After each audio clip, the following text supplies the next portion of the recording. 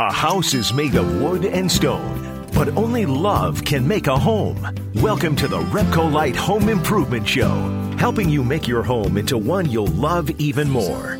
Here are your hosts, Dan Hansen and Betsy Thompson. Walls could speak, what a tale they'd have to tell. Well, happy Saturday, everybody. Happy July 25. Christmas in July. Today, right? I think.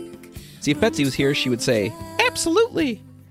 Although that sounds like Mickey Mouse, but I really don't know how to do Betsy's voice. And I really don't know that she would say yes, absolutely. I can't honestly think of very many times that Betsy has wholeheartedly agreed with anything I say. So let's just roll with it. Let's say, if it's not official, it is now. I'm making it official. This is officially Christmas in July. And for Christmas in July, everybody is going to get, well, the standard dose of Hallmark movies. You get to watch those all today, but you also get a great show. Because even though Betsy's not here, we have planned amazing things because we really went to work knowing she was going to be gone, and we crafted all of these episodes way out ahead of time, for the most part.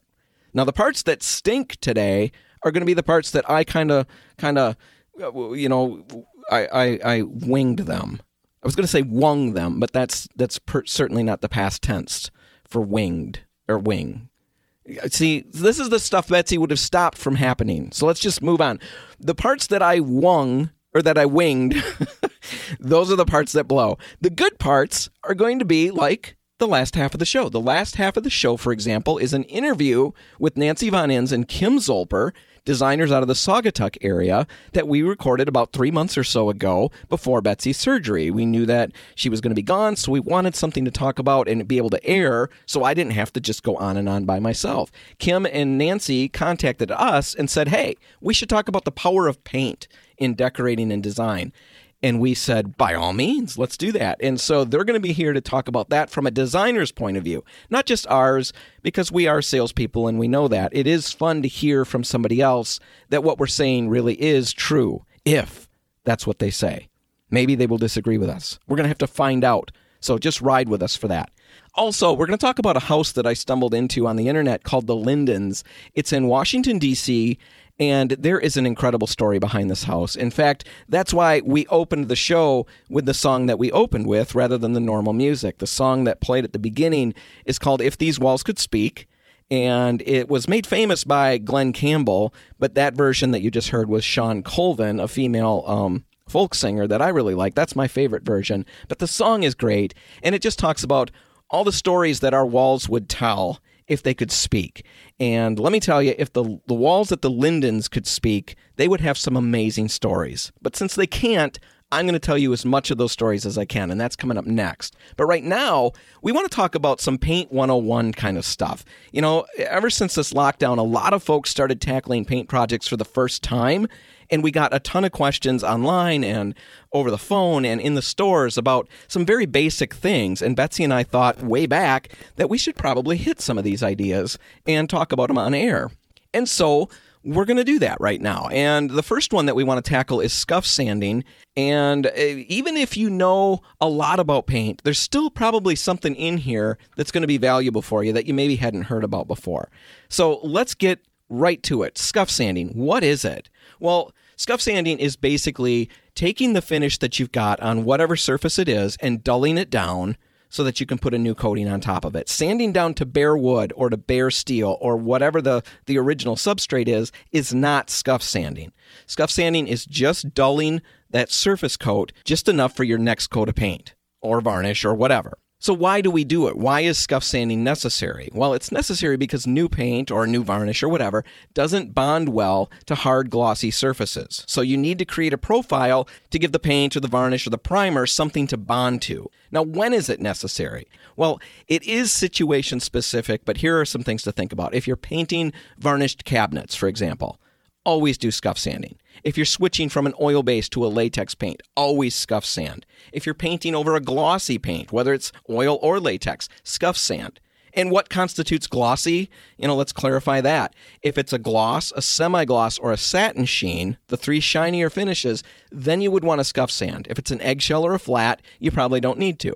Now, here's another question that comes up all the time. Can I skip scuff sanding if I go to a bonding primer? See, there are primers out there that are made to bond to tough-to-paint surfaces. And some of them even say right on the label, no sanding necessary. So can I skip it if I use that? Well, we would never recommend doing that, and here's why.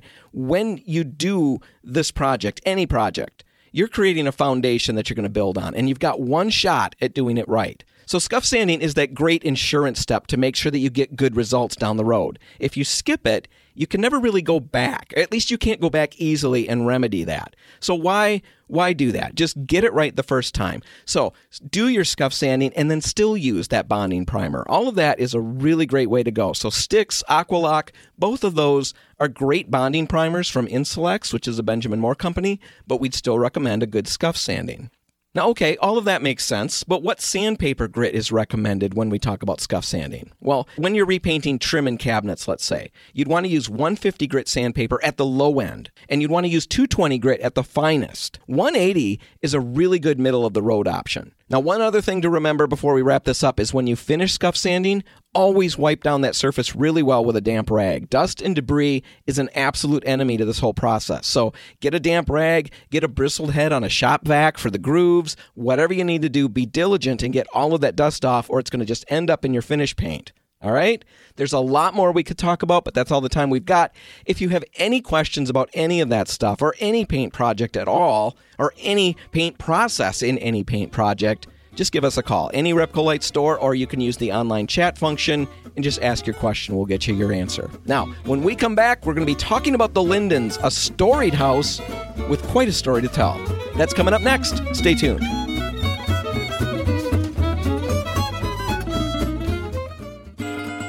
Helping you turn your house into your dream home. This is the Repco Light Home Improvement Show, presented by Benjamin Moore on News Radio Wood 1300 and 106.9 FM. Well, I ran into an interesting article on the internet the other day, and I thought I'd talk about it. It was an article on Architectural Digest's website, and the article was entitled, Inside the Oldest House in Washington, D.C. Now, the article focuses on a home called the Lindens. It's a 3-story residence that sits on one of the largest lots in Kalorama, Washington, D.C. Now, it's a house with a build date of 1754. It predates the Revolutionary War. But that's just the beginning. There's way more to the story than that. Now, the house was built for Robert King Hooper. He was a leading ship owner, a merchant, and here's the fun fact. Here's the thing that really sets this house apart from almost anything out there. It was built in Danvers, Massachusetts, 457 miles from where it is right now. Here's the story. Robert King Hooper, he was a Tory. He sympathized with Britain. He was commonly called king because of his kingly fortune. And to project his wealth and his social stature, we drive cars and stuff like that tell everybody about what we've achieved in our life. I drive a Ford Transit Connect to let everybody know that I have made it.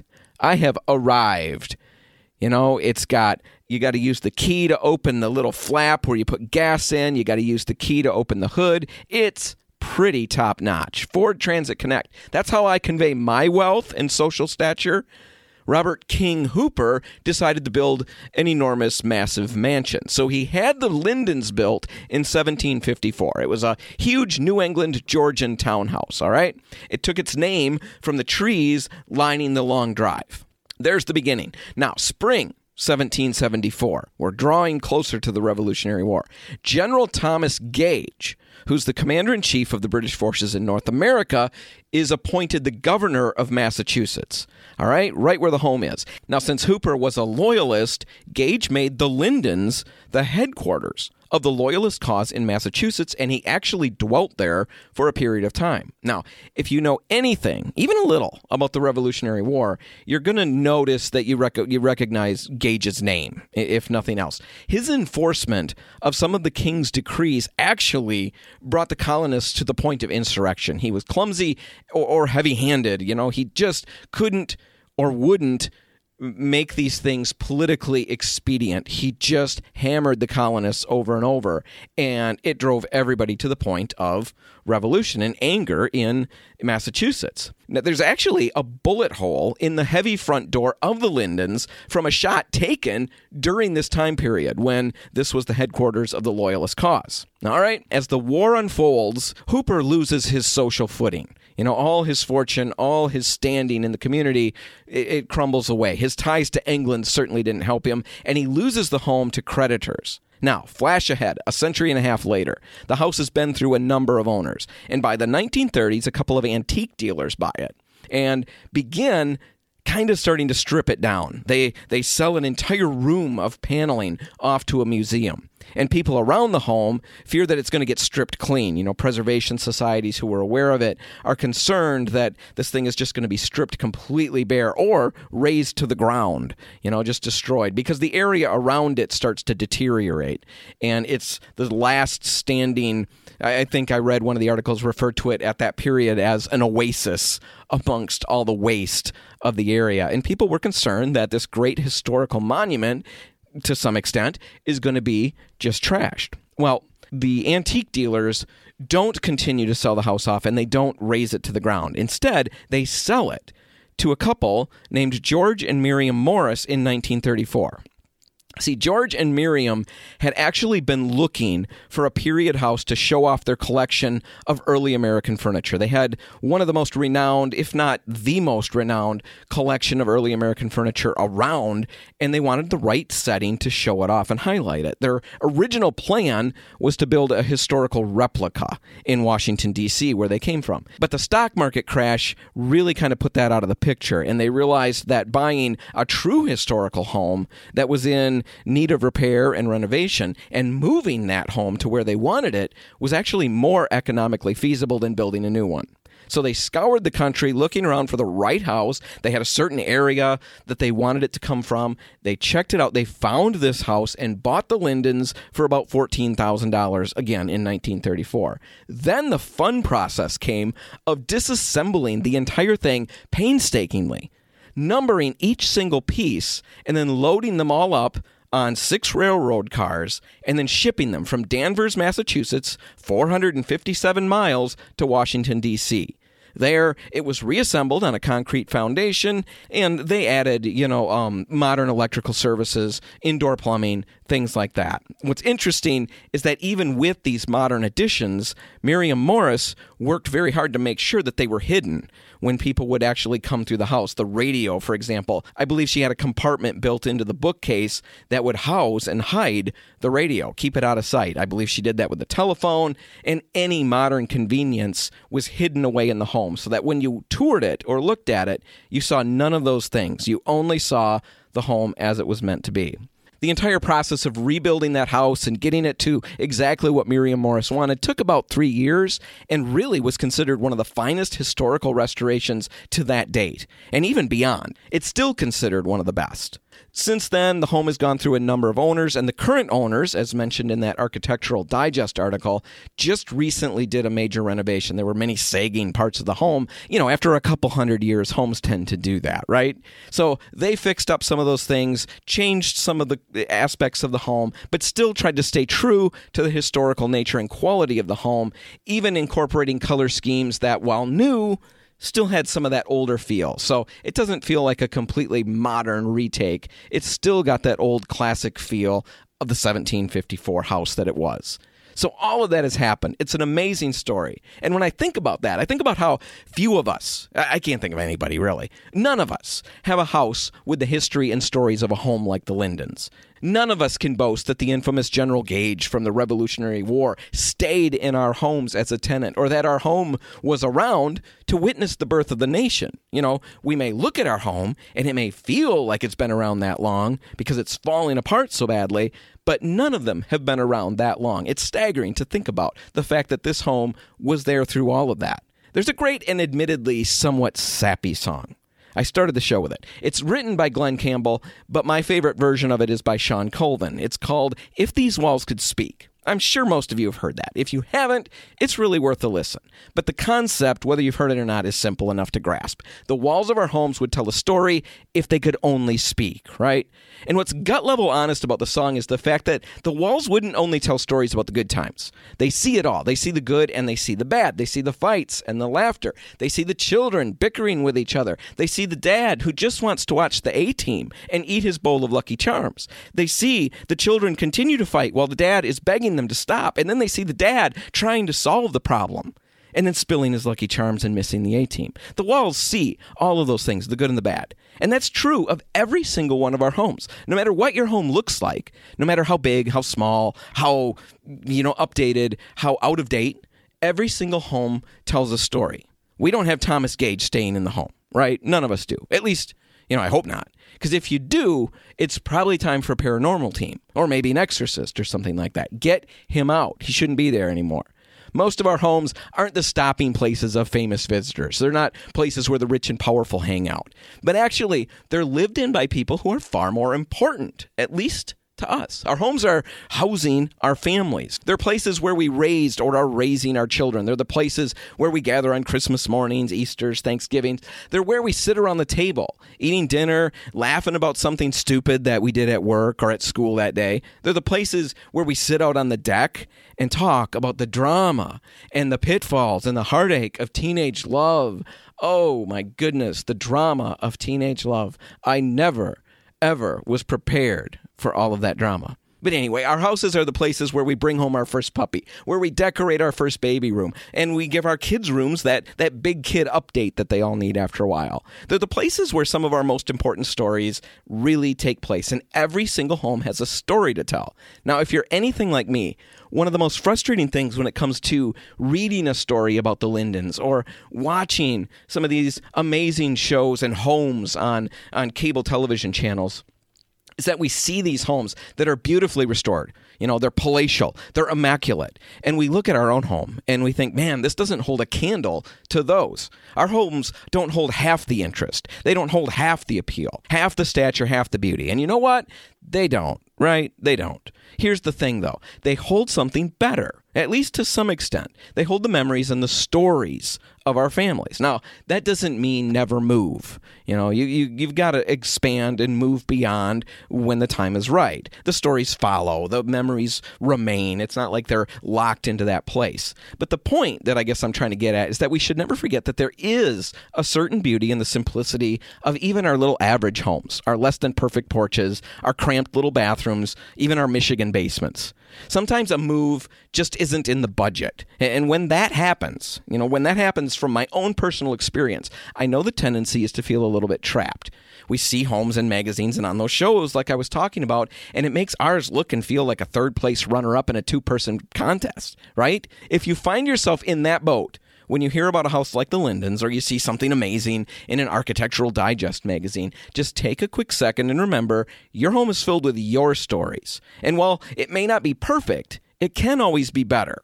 Now, coming up in the next segment, we're going to go to an older interview that's never aired before with designers Kim Zolper and Nancy Von Inns out of the Saugatuck area. Now, they called Betsy and I, and they suggested the topic, the power of paint. Now, from a home improvement point of view, there's absolutely nothing that's going to transform a home as quickly or economically as a new coat of paint. You can give a Michigan basement a clean feel. You really can with white paint on those block walls, very inexpensively. A new color scheme on your living room walls, new paint on your kitchen cabinets, a bold color maybe on a built-in, a whitewash over that 70s brick fireplace. Any or all of those projects can give you a new canvas to work on and really make your space feel like it's brand new. It may not feel palatial, but it's definitely going to improve what you think you've got. Now we're going to dig into that idea much more deeply with Kim and Nancy after a break. Don't go anywhere.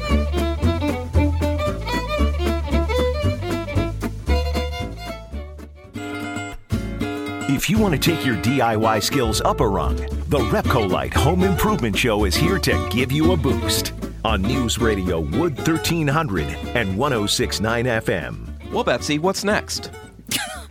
Wow, it sounds like you have no idea what's next. I know what's next. I just want you to be able to feel important and smart-er than me. Do you want to, rethink everything that you just said? I just would like to apologize for everything that was offensive. Let's so move on. everything that you just said. Pretty much. Okay. So we talk about all the time to our listeners how Ad nauseum. we kind of do. Mm-hmm. We tell them all the time that paint is one of the biggest changes that you can make that's the most cost effective. You know, I mean, just We think a different color in your kitchen can really work wonders without tearing everything out. But, you know, I mean, We sure say that a lot. We that- talk a lot of smack. well, that's us, and we sell the paint. So people probably roll their eyes and go, of course, you just want to sell us paint. So We the paid solution- people, brought people. we bribed them with cookies. We are in the studio with Kim Zolper and Nancy Von Inns. They are two interior designers from the Douglas Saugatuck area. And we wanted to get their opinions on this because we say it all the time, but we sell the paint. So what do you ladies think? Is it really as cost effective as we tell people it is? Please say yes. I agree 100%. Yes. Well, look at that. We did We're off not to a pay good her start. for that.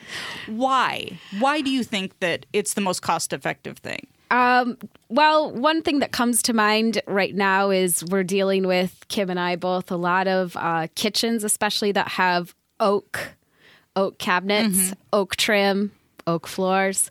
And you're loving it. Because it's like It's cutting like a edge. time warp. Cool, It's right? like you jumped in your time machine. You do feel like you just stepped back in time. Oh, I love that feeling. And, you know, not a lot of people are ready to take on ripping out all their cabinets or, you know, pulling out all the trim.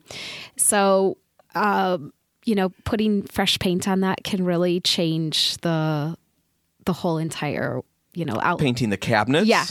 Yeah, it can make them feel instantly new, and I would say is a lot more cost effective than having new cabinets built for the space. So we've done a number of homes where putting white on the trim, you know, taking away the oak and painting it white, you feel like you've stepped into a new home by making such a simple change. Well, I imagine that you've run into this, but let's dig into this because in certain crowds, that is almost fighting words because you're painting oak.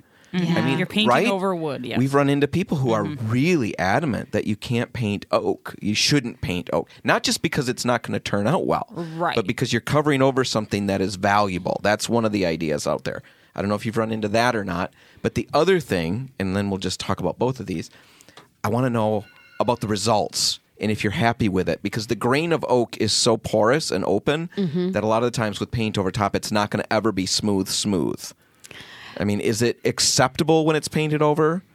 And first off, I guess let's just dig into the whole, is it okay to paint oak? Can you give people the okay? That it's all right? Yes. In fact, you see it a lot in furniture that's being made right now. There's a lot of oak furniture that's painted either like in a black matte stain. And part of the beauty of that is the texture of the graining of the wood. So yes, go for it. Don't be afraid. Don't be afraid, and you're not hurting anything.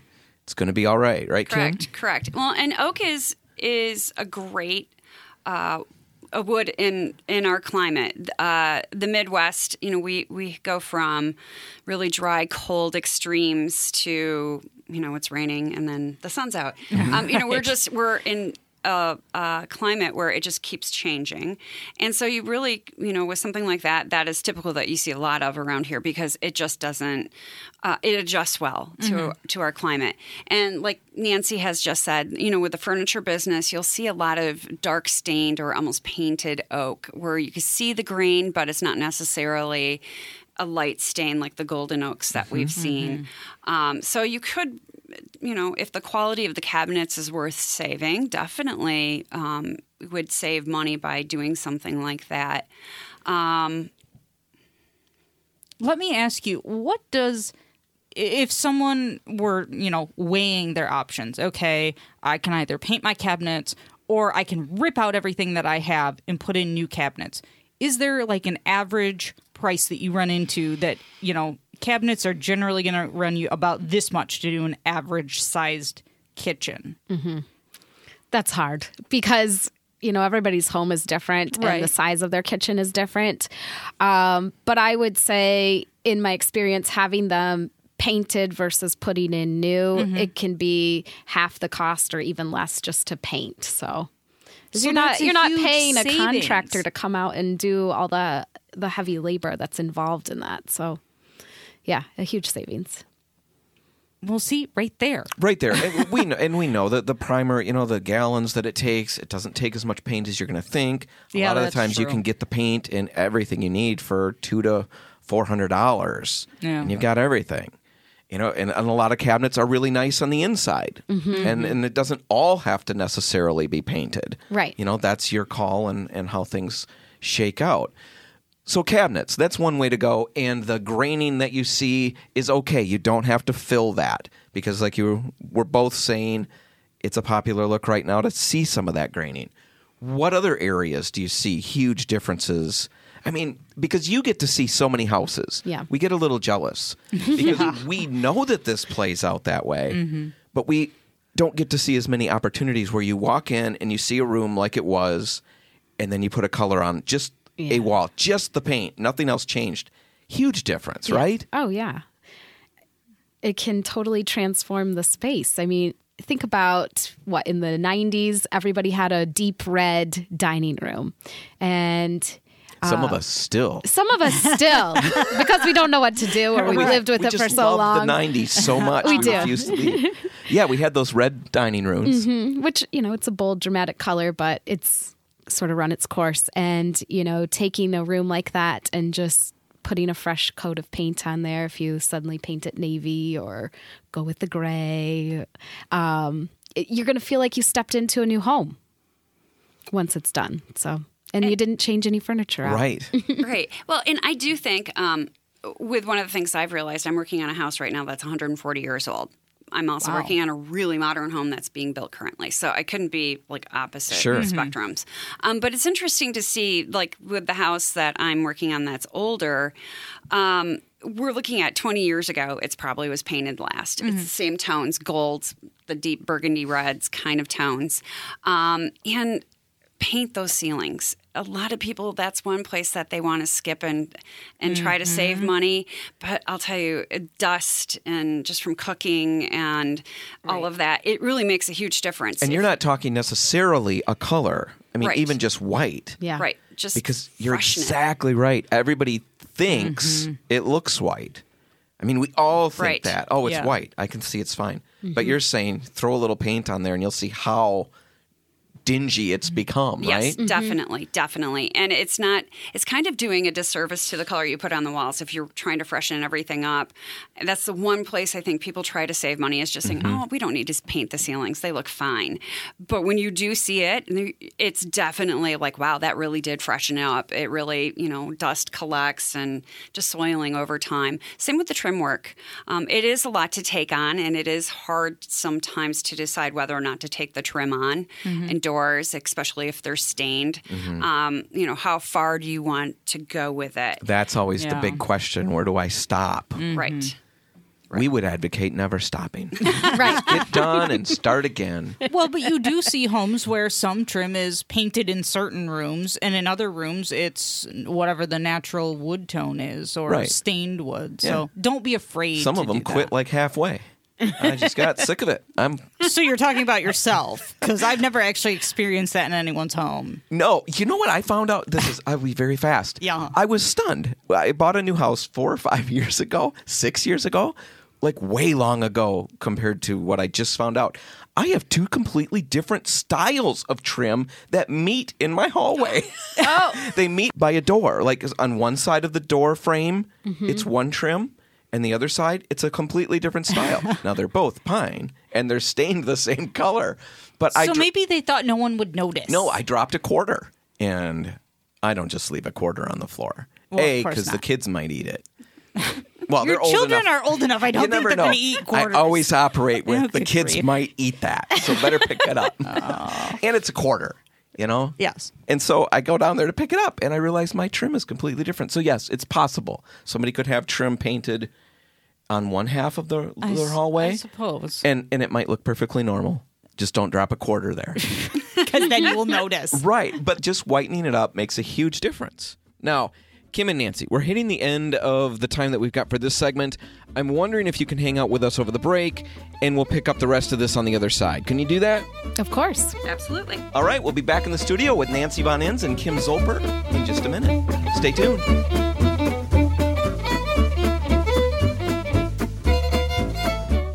If you want to take your DIY skills up a rung, the Repcolite Home Improvement Show is here to give you a boost on News Radio Wood 1300 and 106.9 FM. And we're back in the studio with Kim Zolper and Nancy Von Inns, and we were talking about the power of paint, the difference that paint can make in a project and keep things economical and still evoke huge change in our spaces. And we were talking about trim and a number of different things, a number of different areas where paint can make a huge difference. We ended the last segment talking about trim.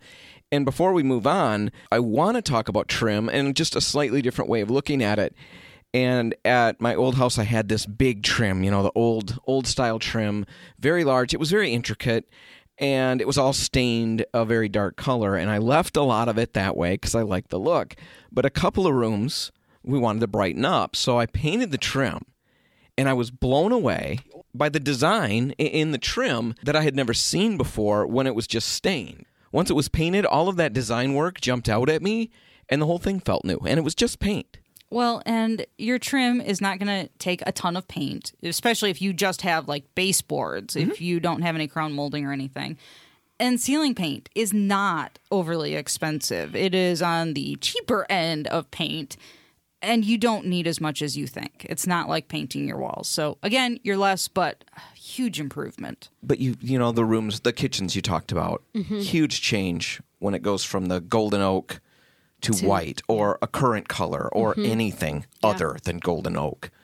The whole room feels different. Yeah, we just updated some golden oak cabinets to Black Beauty we used on the cabinetry, which is a black that's got a little bit of a deep purple undertone to it. And I love that color. Yeah, it looks beautiful. It makes them feel like a modern kitchen. And all with paint. All with paint. But we got to get the right paint. The right paint. Correct. Yeah. Updating the hardware, too, can help. Oh, yeah, that's huge. Yeah. Get rid of those old, nasty, dirty, yucky-looking handles. Yeah. So, in the last little bit that we've got, maybe a minute each, talk about your business very quickly. Kim, let's start with you.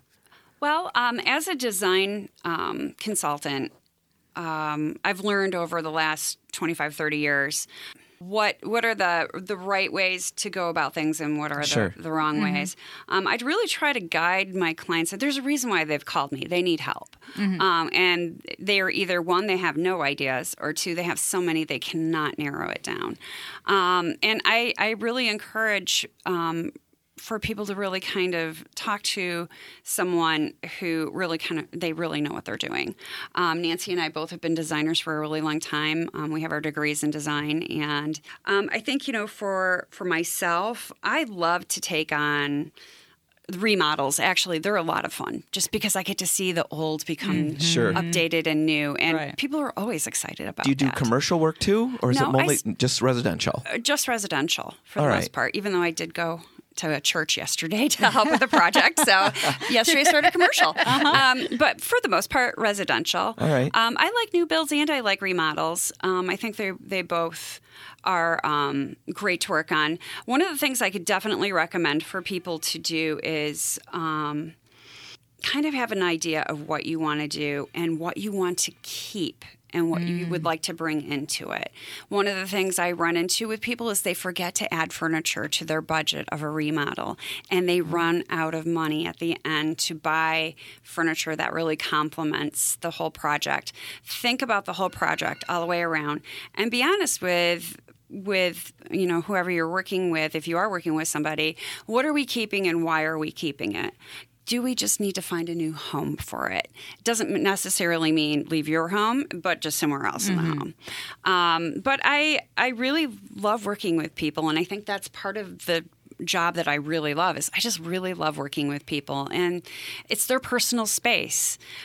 So usually after I'm done with a project, it's kind of a hard, hard project to leave because we've ended up working on someone's personal space, and they're like, "Don't leave." We have a spare room. Yeah, can I just give you a key and you can come over anytime when I need something, which is great. I mean, it means that they're really happy in the end. Right. Well, that's what it's all about. That's Right, what you're exactly. shooting for. Exactly. Nancy, how about you? What's your business look like? I don't have anything else to say. No.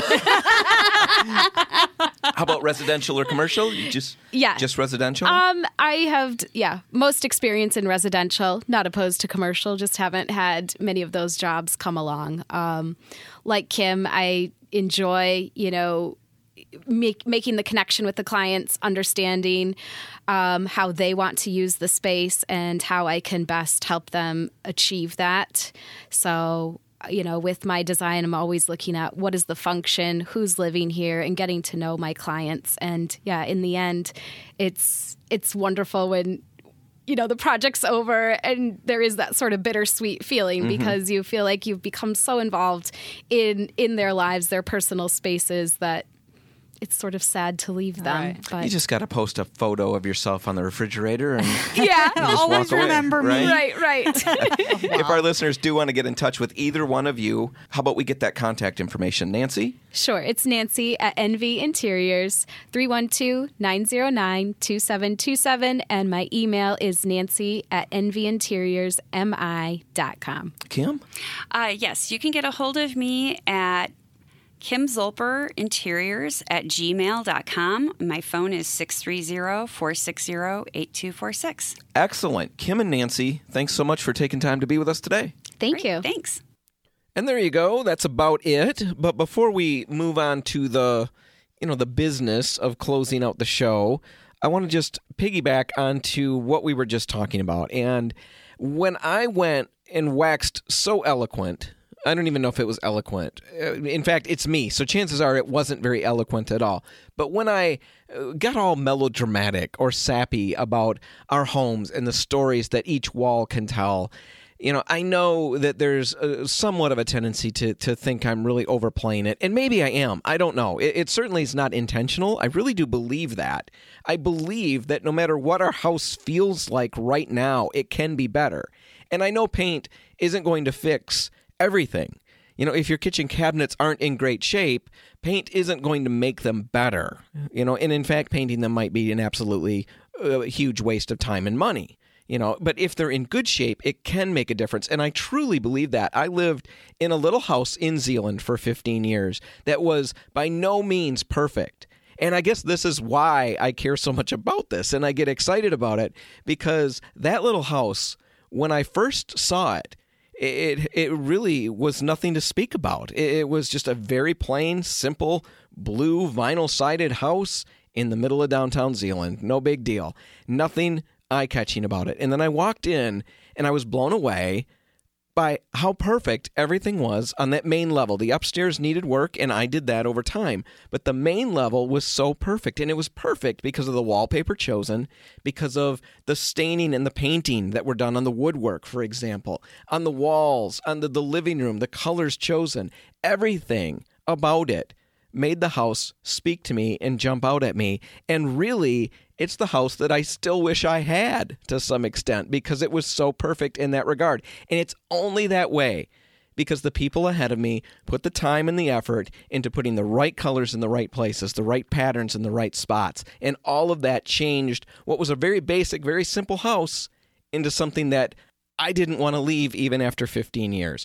Paint, varnish, stain, all of that and the work that we put into it can make our homes into much more than what we have right now, more than we think they ever could be. I really think that's true, and we'd love to help you get there. That's what we want to do at Repco Light. That's what we've spent 70-odd years doing, helping people get to that point with knowledge, products, expertise, and all of that. So please stop out and see us if you've got any projects on the horizon. There, That's the end of that. If you want to hear this episode again, you can find it online at repcolite.com. And while you're there, if you have any questions at all, make sure you use that online chat function. Have a great Saturday, and whatever you do today, make sure you make paint a part of it. The Repcolite and Port City paint stores are open until 3, ready to help. I'm Dan Hansen. Thanks for listening.